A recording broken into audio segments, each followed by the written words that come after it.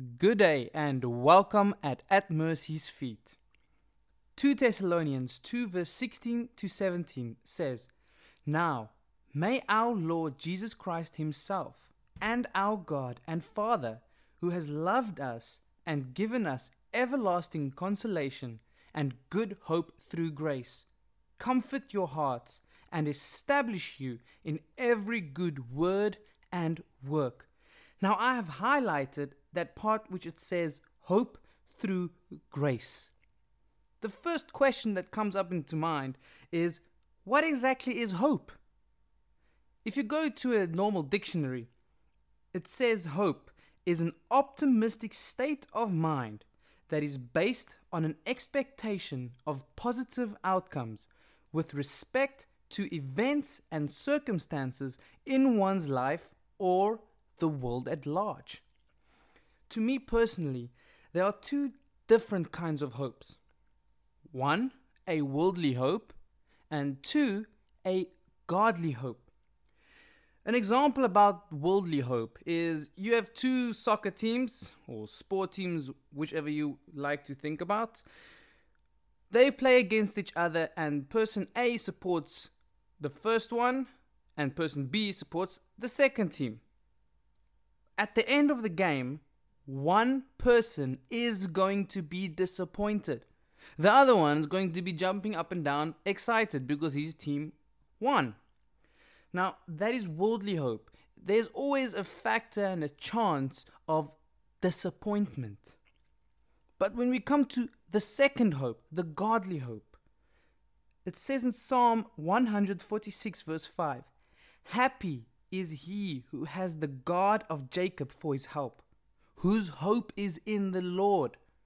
Happy is he. There is nothing about disappointment in godly hope.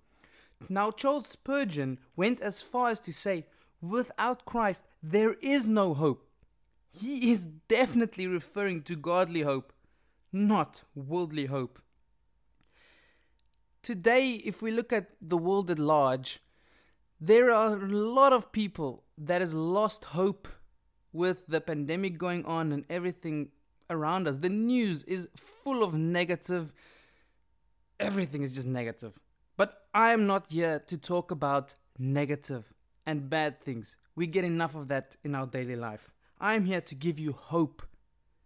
It says in Jeremiah 29 verse 11, For I know the thoughts that I think towards you, says the Lord, thoughts of peace and not of evil, to give you a future and a hope.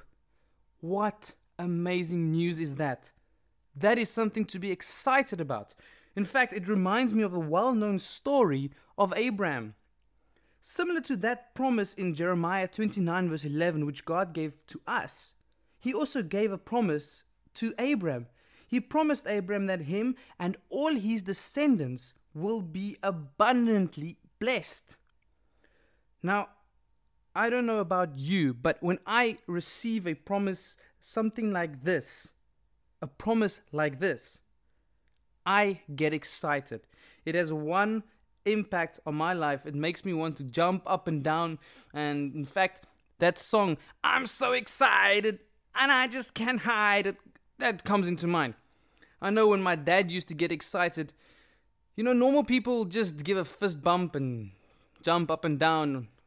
And I like to see myself as normal as well, singing a song, even though I can't sing that well. But back to my dad, he would used to go from the front door to the back door and back and forth, doing the moonwalk, and then he would do some funny kind of dance moves in between where we just end up looking at him and say, what are you doing? Now, God promised Abraham that him and his descendants will be blessed. But there's one specific thing that the Lord has left out in the promise which he gave to us in Jeremiah 29 verse 11, and also to the promise he gave to Abraham. The time at which the promise will be fulfilled. There's nothing about whether it's today, tomorrow, or in 50 years' time. We don't know the time. Only God knows the time. But this is where the hope comes in, that godly hope, the faith, where faith is the hope in things unseen. And this is the important part. This is what I want to talk to you about today. This hope in God and His promises. Now, getting back to the story of Abraham, after the promise that God has given to him, there was not any time, exact or specific time given to him. Then at the age of 86, Abraham was 86 years old, and he did what so many of us do today. We take things into our own hands. We think we know better. We think we can do a better job.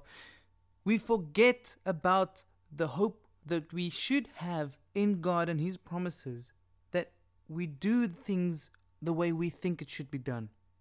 So Sarah gave Hagar to Abram to lay with, and after a few months, Ishmael was born.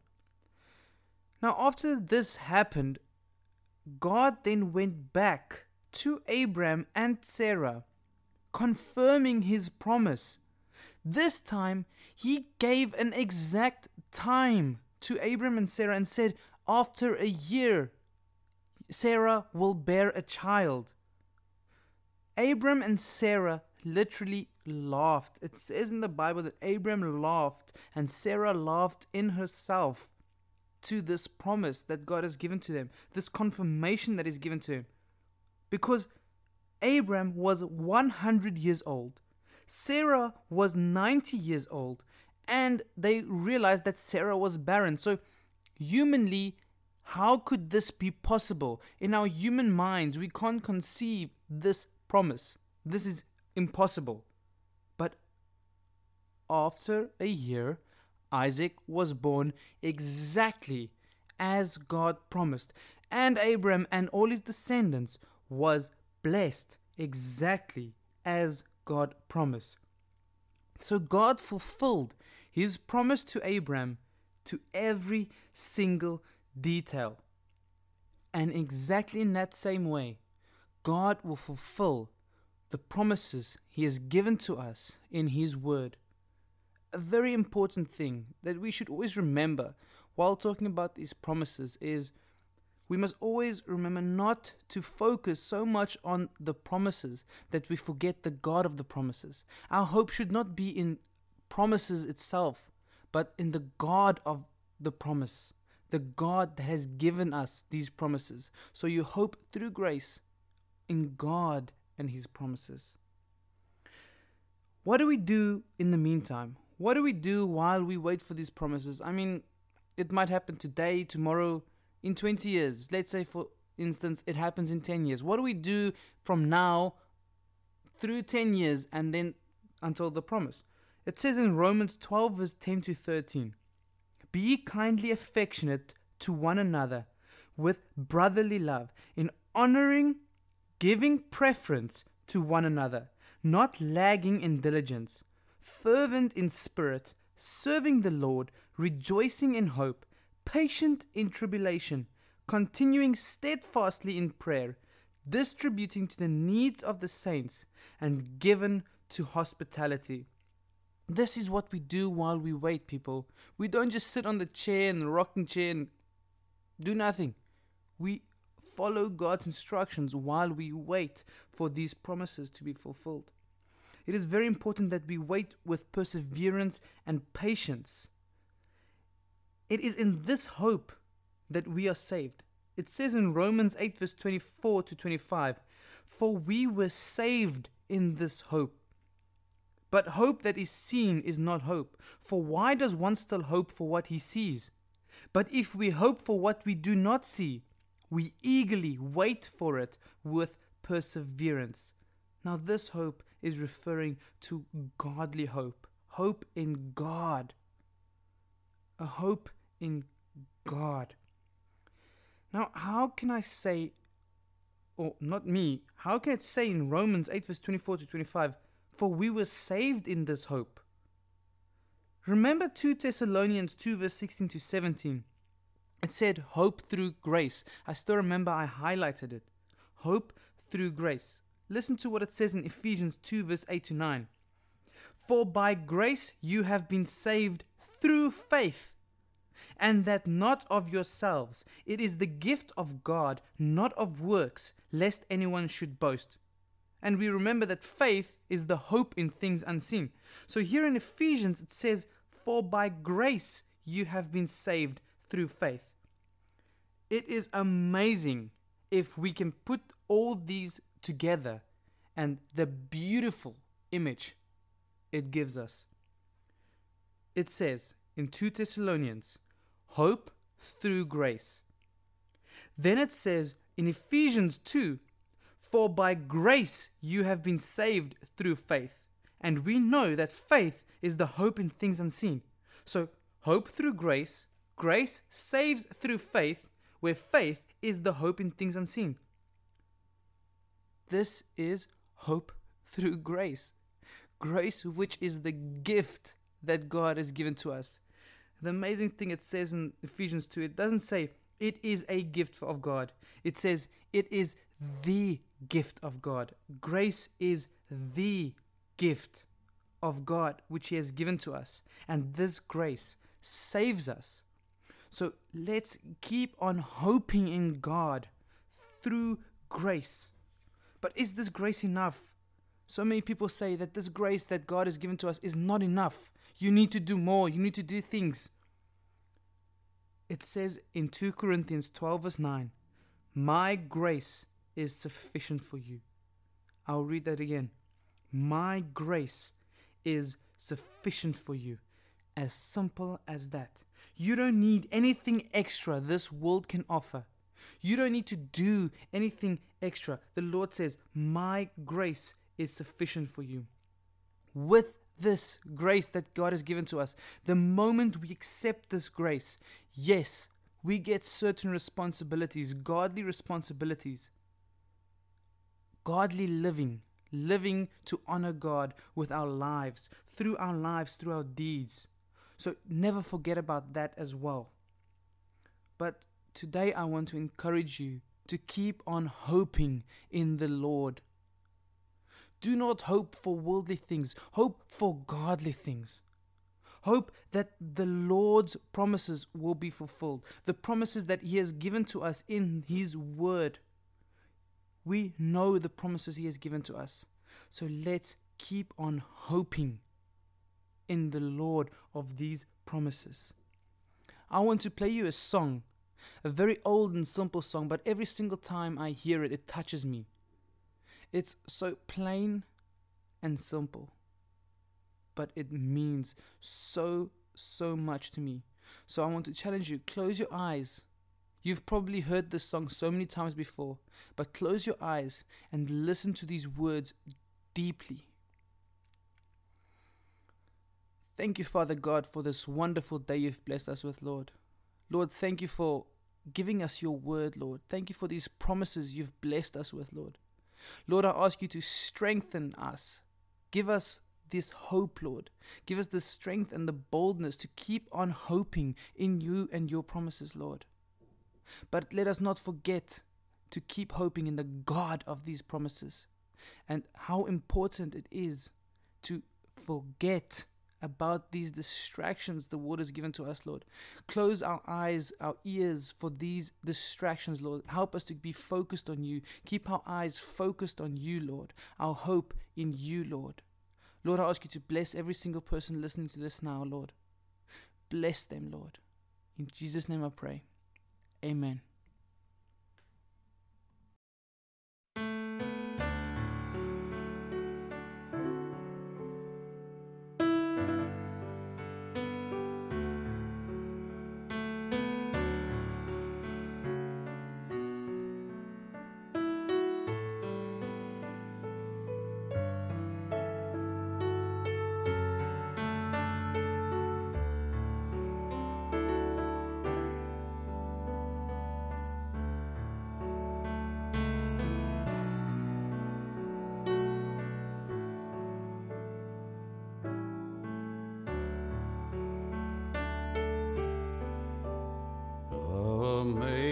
Amazing grace, how sweet the sound that saved a wretch like me.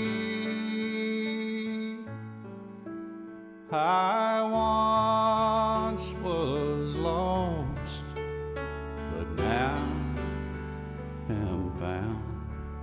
Was blind, but now I see.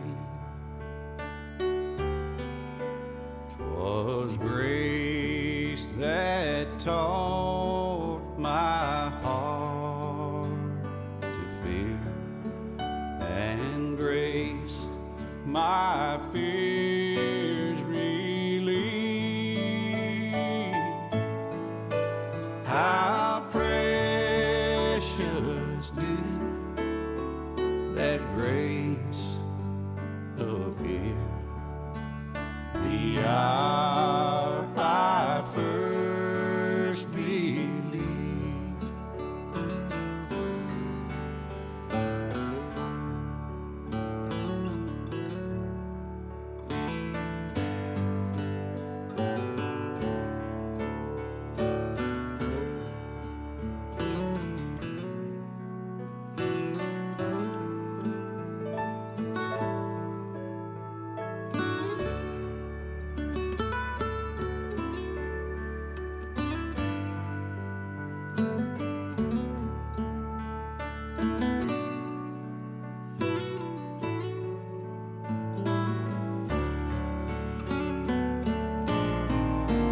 When we've been there 10,000 years, bright shining as the sun, we've no less days to sing God's praise than when we first begun.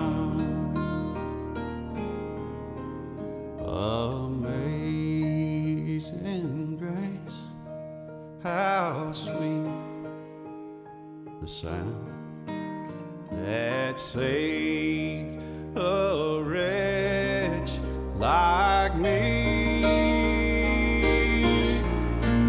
I once was lost,